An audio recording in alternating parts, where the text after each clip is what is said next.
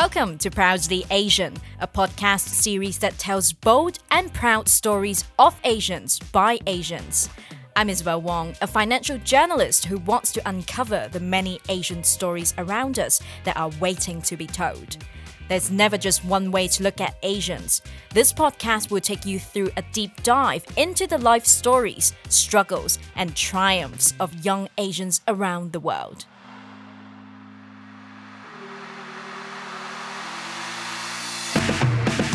On today's episode, we have Bonnie Zhang, a Chinese-American communications manager based in Hong Kong. Born and raised in Presque Isle, Maine, Bonnie has lived and worked in Boston and San Francisco before moving to Asia. She talks to us about being one of the few Asians in Maine and finding her roots in Asia.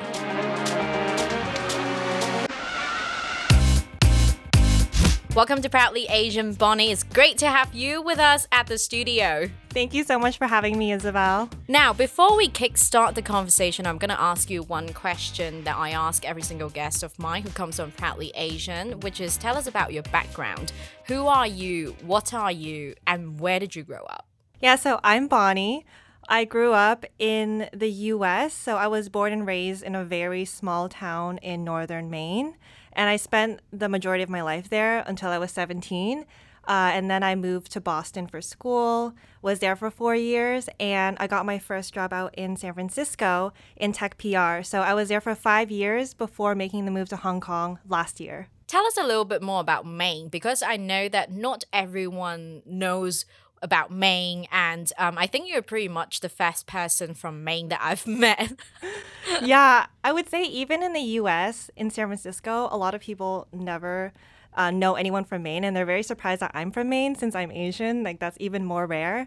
So I would describe my town as very classic small town America. So it's a type of place where we had one elementary school, one middle school, and one high school. So the group of people that you go to school with from when you're 5 years old, you know them your whole life.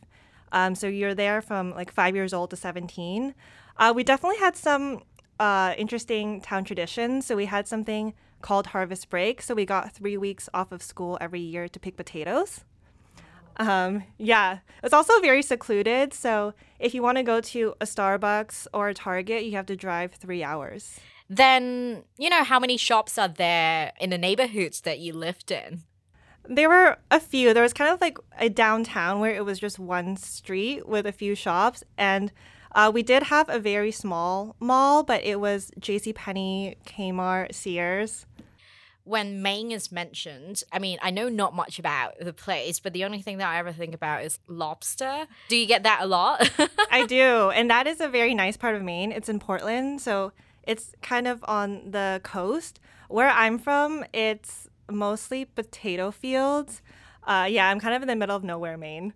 So we do get lobsters, but it's not the nice scenic Maine that people usually think about.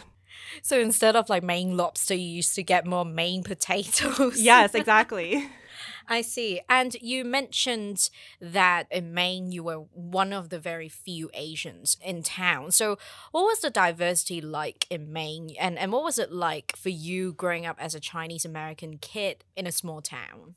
Yeah, so I actually looked up the demographics for you. It's 95% Caucasian in my town. My family was one of the only Asian families, and my mom had a Chinese restaurant. And it was one of the only ones. So I think it was definitely a very interesting upbringing because I knew that, I was not the same as everyone else. But at the same time, because there were no other Asians around me, I didn't really know what to make of that. There weren't other older role models to look up to. There wasn't really representation in the media. So I think in terms of identity, that took a long time for me to really think about it. And the first time I really met other Asians was when I went to school in Boston. So you mentioned your mom owned a Chinese restaurant. So does that make you a second gen or third gen? What was the immigrant story for your family? Yeah, so my parents are from mainland China. So they moved here in their 20s, and they actually decided to go to Maine. I know a lot of people ask why Maine, because there was no competition. There's no other, Chinese families having Chinese restaurants. So, for example, if you open a restaurant in San Francisco or Boston, of course, there's a lot of competition. So I think that's why they chose somewhere so rural. And also, it's a very safe place. You know, growing up, they would just let us run in the mall and it would be okay because everyone knows each other. Like, we've known each other since we were kids. A lot of people's parents and grandparents had grown up in that town, and a lot of people never left. So it was a very safe place. What you just mentioned there, it just seems like that town that you grew up in was like a tight-knit community, right? But did racism towards Asian exist? Yeah, definitely. I think it's important to kind of think about bullying and then just ignorance, because there definitely were comments made to me and questions that people asked me growing up that, looking back, I realize is really messed up. But I think at that time, they didn't really know any better. Because, like I said, there weren't other Asians. And I think a lot of it just came out of curiosity. And at the same time, looking back, I do wish I had witty responses where I could kind of educate people. But I also didn't know how to respond because I didn't grow up with other Asians. And yeah, a lot of things were also jarring to me when they said it to me. And I didn't really know what to make of it. So I think there was racism, but it was a little bit more complicated. And because we weren't around a lot of diversity, I can't really blame people for it. And would you recall, what were some of the not so nice comments that you got at school? And were you pretty much the only Asian kid, or were there any other Asians around? Yeah, so I was one of the only ones. I remember in second or third grade, there was a new kid. He was Chinese, and he walked in the classroom. And when he walked in, I would say like 4 or 5 of my classmates looked at me and asked me 2 questions. Either, is he your cousin? Or, are you going to date him? Oh my God. Because they had never seen another Asian before. So, I mean, obviously as a kid, I was like, no. But also, I don't know, maybe, because I've never seen another Asian either. Did you feel angry, or were you just like, yeah, where did that come from? Yeah, I think it was mostly confusion. I mean, I think I was kind of excited there was another Asian, but then I was like, wait, if I'm friends with him, then people are going to think we're dating, and I don't want them to think we're dating because we're Asian. You're kind of feeling like I need to kind of carry like what it means to be Asian, like I'm the only representation. So I think that was kind of confusing. And during your school years, right, have you ever gone through the phase of like, where you were like, oh, actually my Chinese American identity would put me in some sort of disadvantage and I would like to actively hide that? Because I think for some of my previous guests, some of them, they would be like, oh, I hated my Asian identity and I would just wanted to do something that would make me appear more white. Some of them said that. So that would make it a bit easier for them to make friends or like blend in. Has that ever happened to you? Yeah, I think I did put a lot of pressure on myself to represent my race, which is kind of crazy. I was like 12. But I did do like typical Asian things. I was on the math team, but I was also a cheerleader, and I was also emo, and I was also an artist. So I did a lot of things.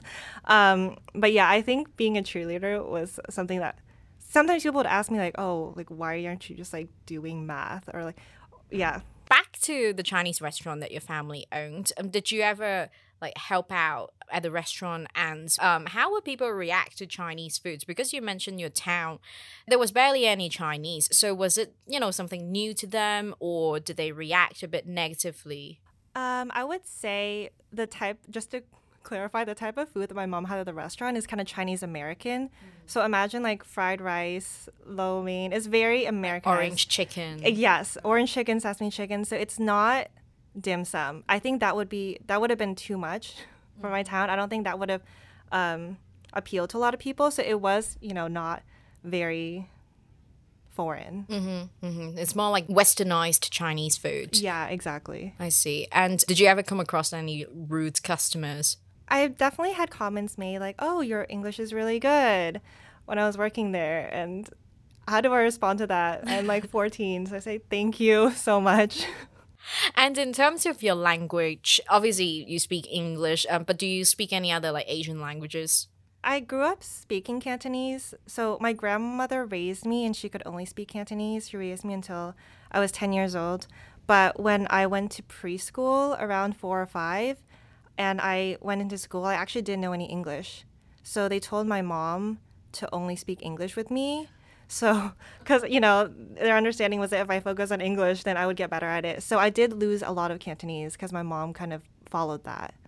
Now, when you think about it, do you wish that you continued developing your Cantonese skills or? Yeah, definitely. I mean, that's part of the reason I moved to Hong Kong to Right. practice. But yeah, I think when you're not around a lot of people who speak that language, so for example, in a lot of cities in the US, there are Chinese schools, but we didn't have one because there's no Chinese population. True. So there wasn't really an opportunity for me to learn formally. Before you moved to Hong Kong, I know obviously you spent quite a few years working in San Francisco, and you were also very active in the sense of advocating for the AAPI community. Tell us how you feel. You know, like over the past few years, especially after the pandemic happened, there have been definitely a focus on anti-Asian crimes in the US. How does that make you feel? And tell us more about the work that you did in San Francisco. I would say it was very confusing time. I think it was very sad and shocking, mostly because a lot of the people who were getting attacked, it was the elderly population, and they're the most vulnerable.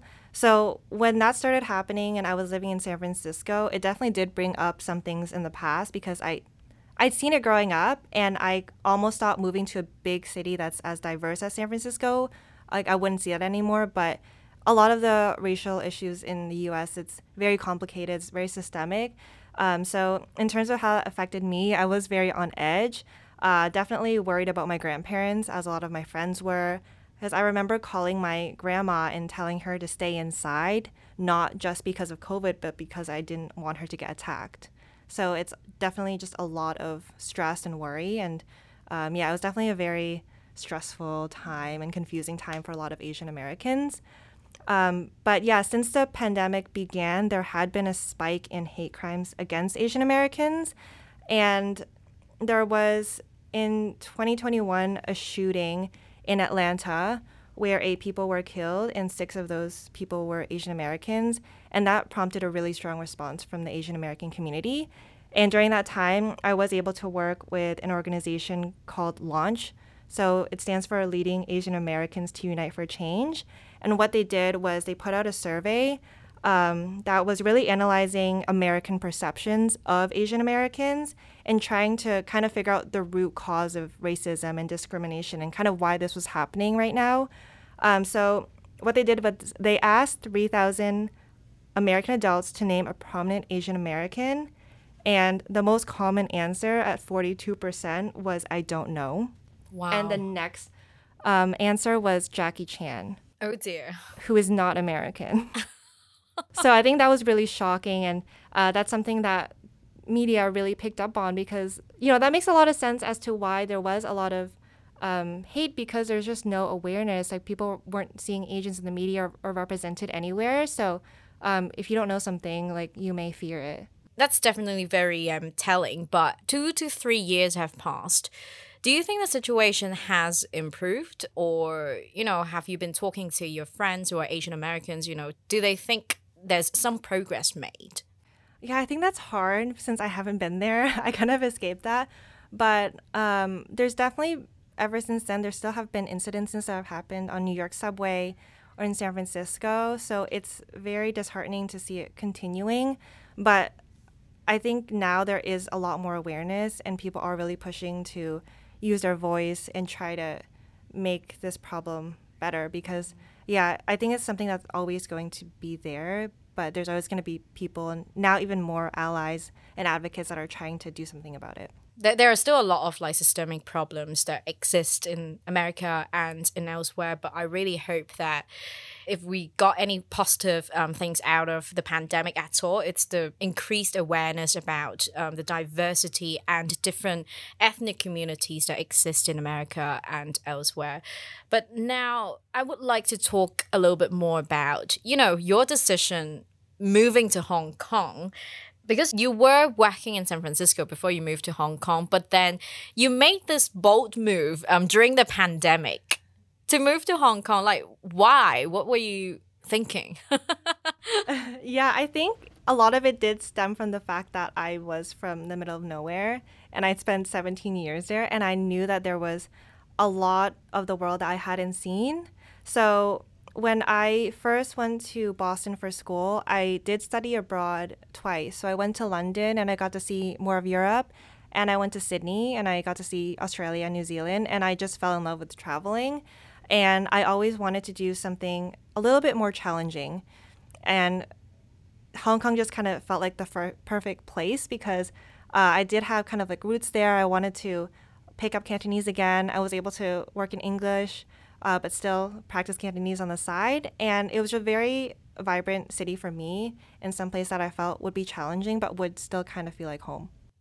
So you arrived in Hong Kong. It was in the middle of a whole pandemic. And I imagine the first thing that you experienced in Hong Kong was hotel quarantine. So when you first arrived in Hong Kong, how did you feel? Like, did that live up to, your expectations? Yeah, it's interesting because when I first moved to Hong Kong, I think it was at 1 case a day for COVID, whereas in the US, it was increasing a lot. So things definitely changed when I got here. But in terms of Hong Kong itself, I loved it. I fell in love right when I landed. It was a lot of culture shock. Like I experienced culture shock every single day. I don't think I had too much expectation in terms of what it would be like. I knew it was a busy place. I knew it was very vibrant and bustling, and there were, a lot of expats, but also a lot of culture. But I didn't know there was so much access to nature or that there was so many beaches and hikes. And yeah, I really fell in love with it. And how many days of hotel quarantine did you go through? I went through 14. I would say that experience wasn't too bad because I was very excited. And I guess it was a very novel thing to go through. And it's something I thought I would only do once. I would say 14 is a little extreme. I think 7 is okay. But after that, it kind of goes downhill. I see.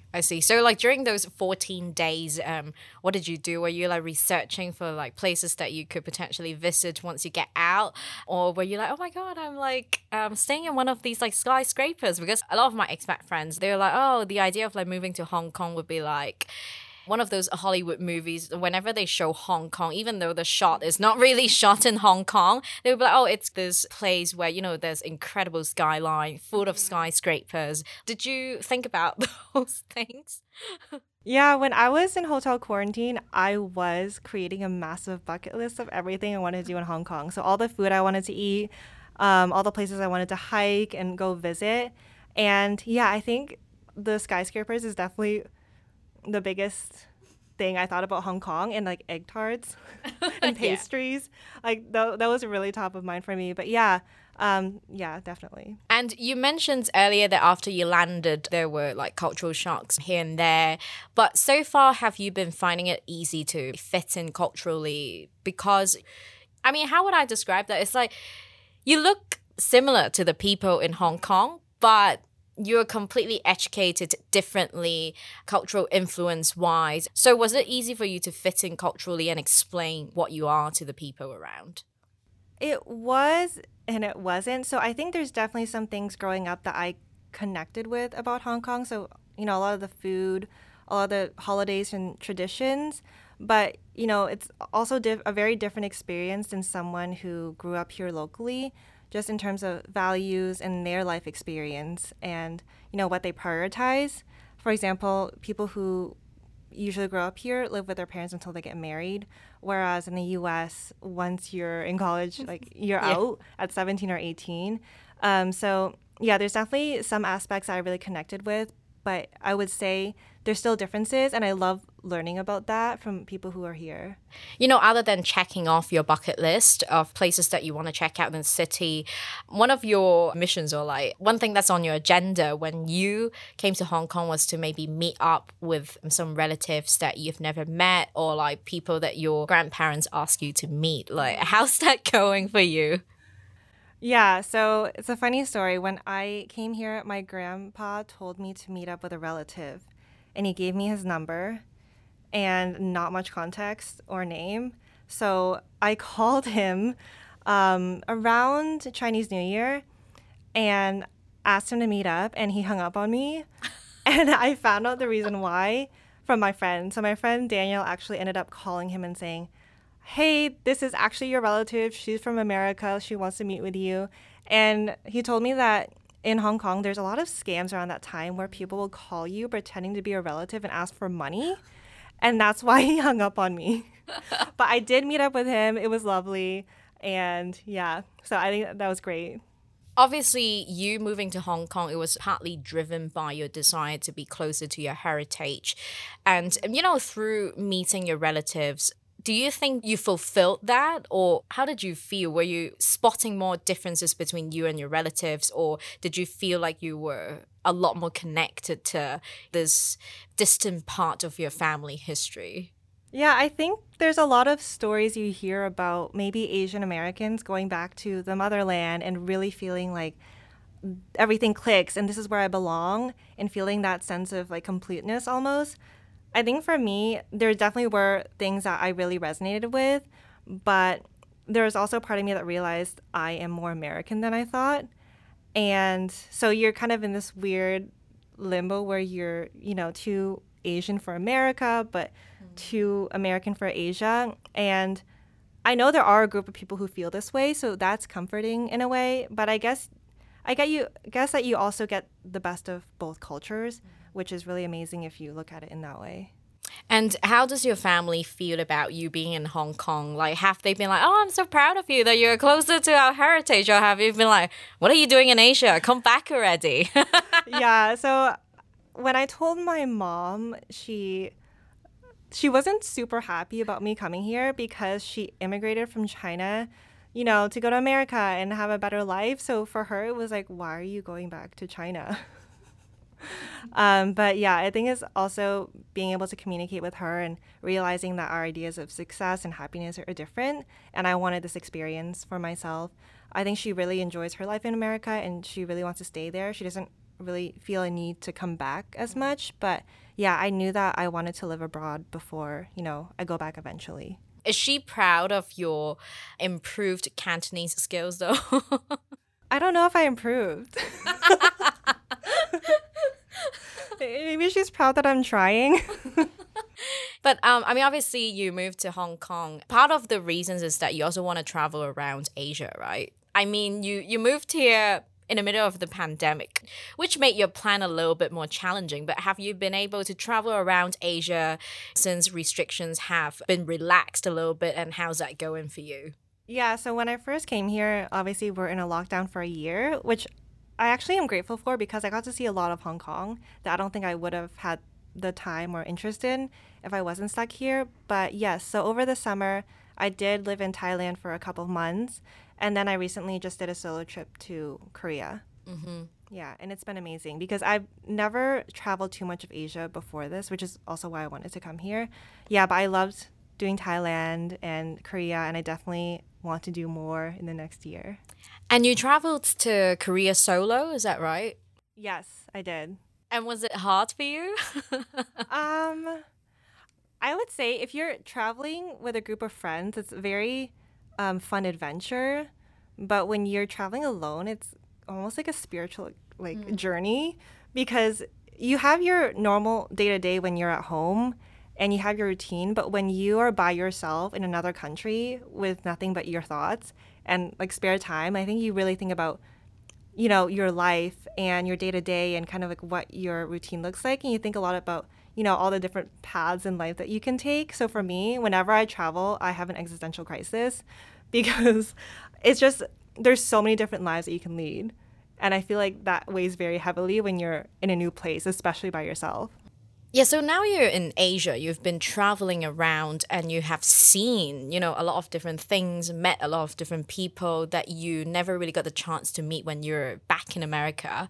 And I know for a lot of American expats who left the US, they would always say something like, before you even got the chance to leave your home country, which would be America, they would think America was the whole world.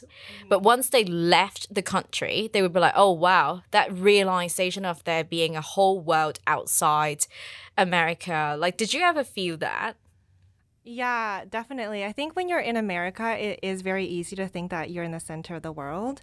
And for a lot of people, they don't really end up leaving because it's huge. So if you want to travel from California to New York, it's like a 6-hour flight. Whereas if you do that here, you're just doing different countries. So it is easy to not leave. But yeah, I think I haven't met too many American expats while I'm in Hong Kong. But I think having that perspective out here, you do realize like there's so many different people with different stories and walks of life, and it's very worth going out of, your bubble to learn that. It's not always easy, but definitely, do it if you have the experience or if you have the opportunity. And would your friends also question your decision about moving to Asia? Say, hey, like, what are you doing in Asia? Like, America is the best.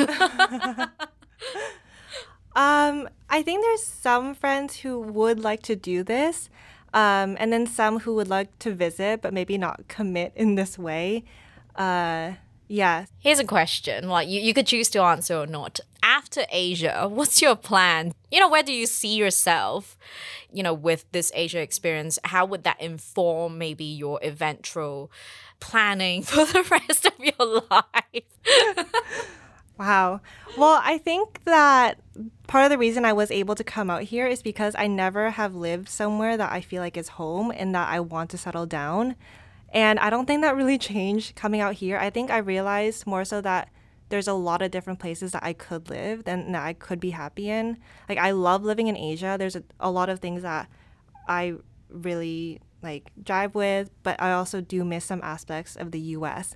So I think it just kind of taught me that I'm very open to wherever life leads me. Yeah, definitely a lot of people who left their home country or their hometown to live elsewhere, they would be like, oh, there's this newfound appreciation for where they originally came from, but also like it opened their eyes and then it helped them become more open-minded about like wherever they're going to be in the next stage of their life. So that's nice. But now I would like to move on to the next segment, which is Rapid Bias. In this segment, I'll be asking my guests biased questions that they've got asked at some point in life.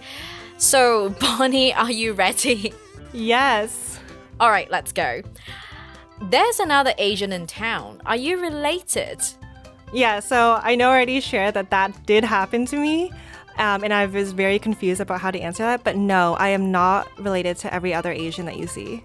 You are the token Asian in town. What will your identity be if you move to a place with other Asians? Someone did ask me this when I was in high school and I was about to move to Boston because my identity had been the Asian. So I guess I do have more of a personality than being Asian. And your white friends growing up would say, I forgot you were Asian. I think this is one of those examples where they were trying to say, oh, I forgot you were different. So it's almost like that comment of, oh, I don't see color. But that's very problematic and you should see color. Yeah, and some of these white friends normally would say that, thinking that it's a compliment for their Asian friends. Exactly. So am I supposed to say thank you? And next up, do you eat Chinese food every day? My parents did have a Chinese restaurant, but no, I do also eat burgers like you. All right, thank you for answering all these questions in this segment of Rapid Bias, Bonnie.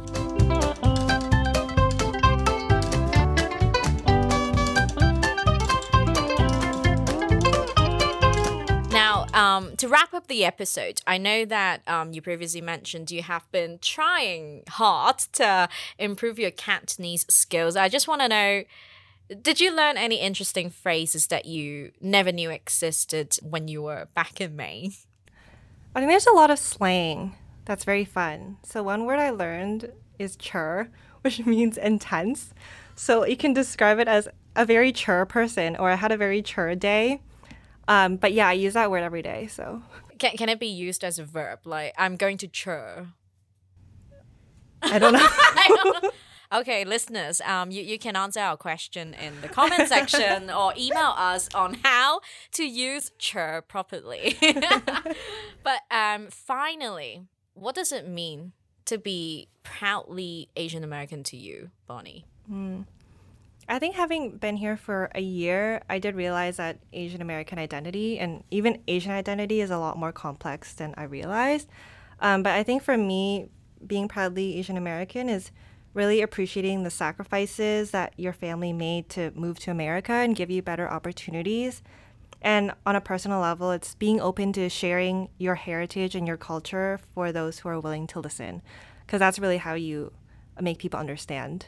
Yeah, and definitely the responsibility for the newer generation is like, while we have a voice, we should really speak out, which is very important. And it's very inspiring to see so many people from our generation of Asians doing what they do best to celebrate their identities. But thank you so much for joining us on Proudly Asian, Bonnie. Thank you so much for having me. That's it for this episode of Proudly Asian. Don't forget to follow us on Instagram at proudly.asian for more content. We are on Spotify, Apple Podcasts, and YouTube. Leave us a 5-star review on wherever you get your podcasts. Thanks for tuning in and signing off for now. I'm Isabel Wong.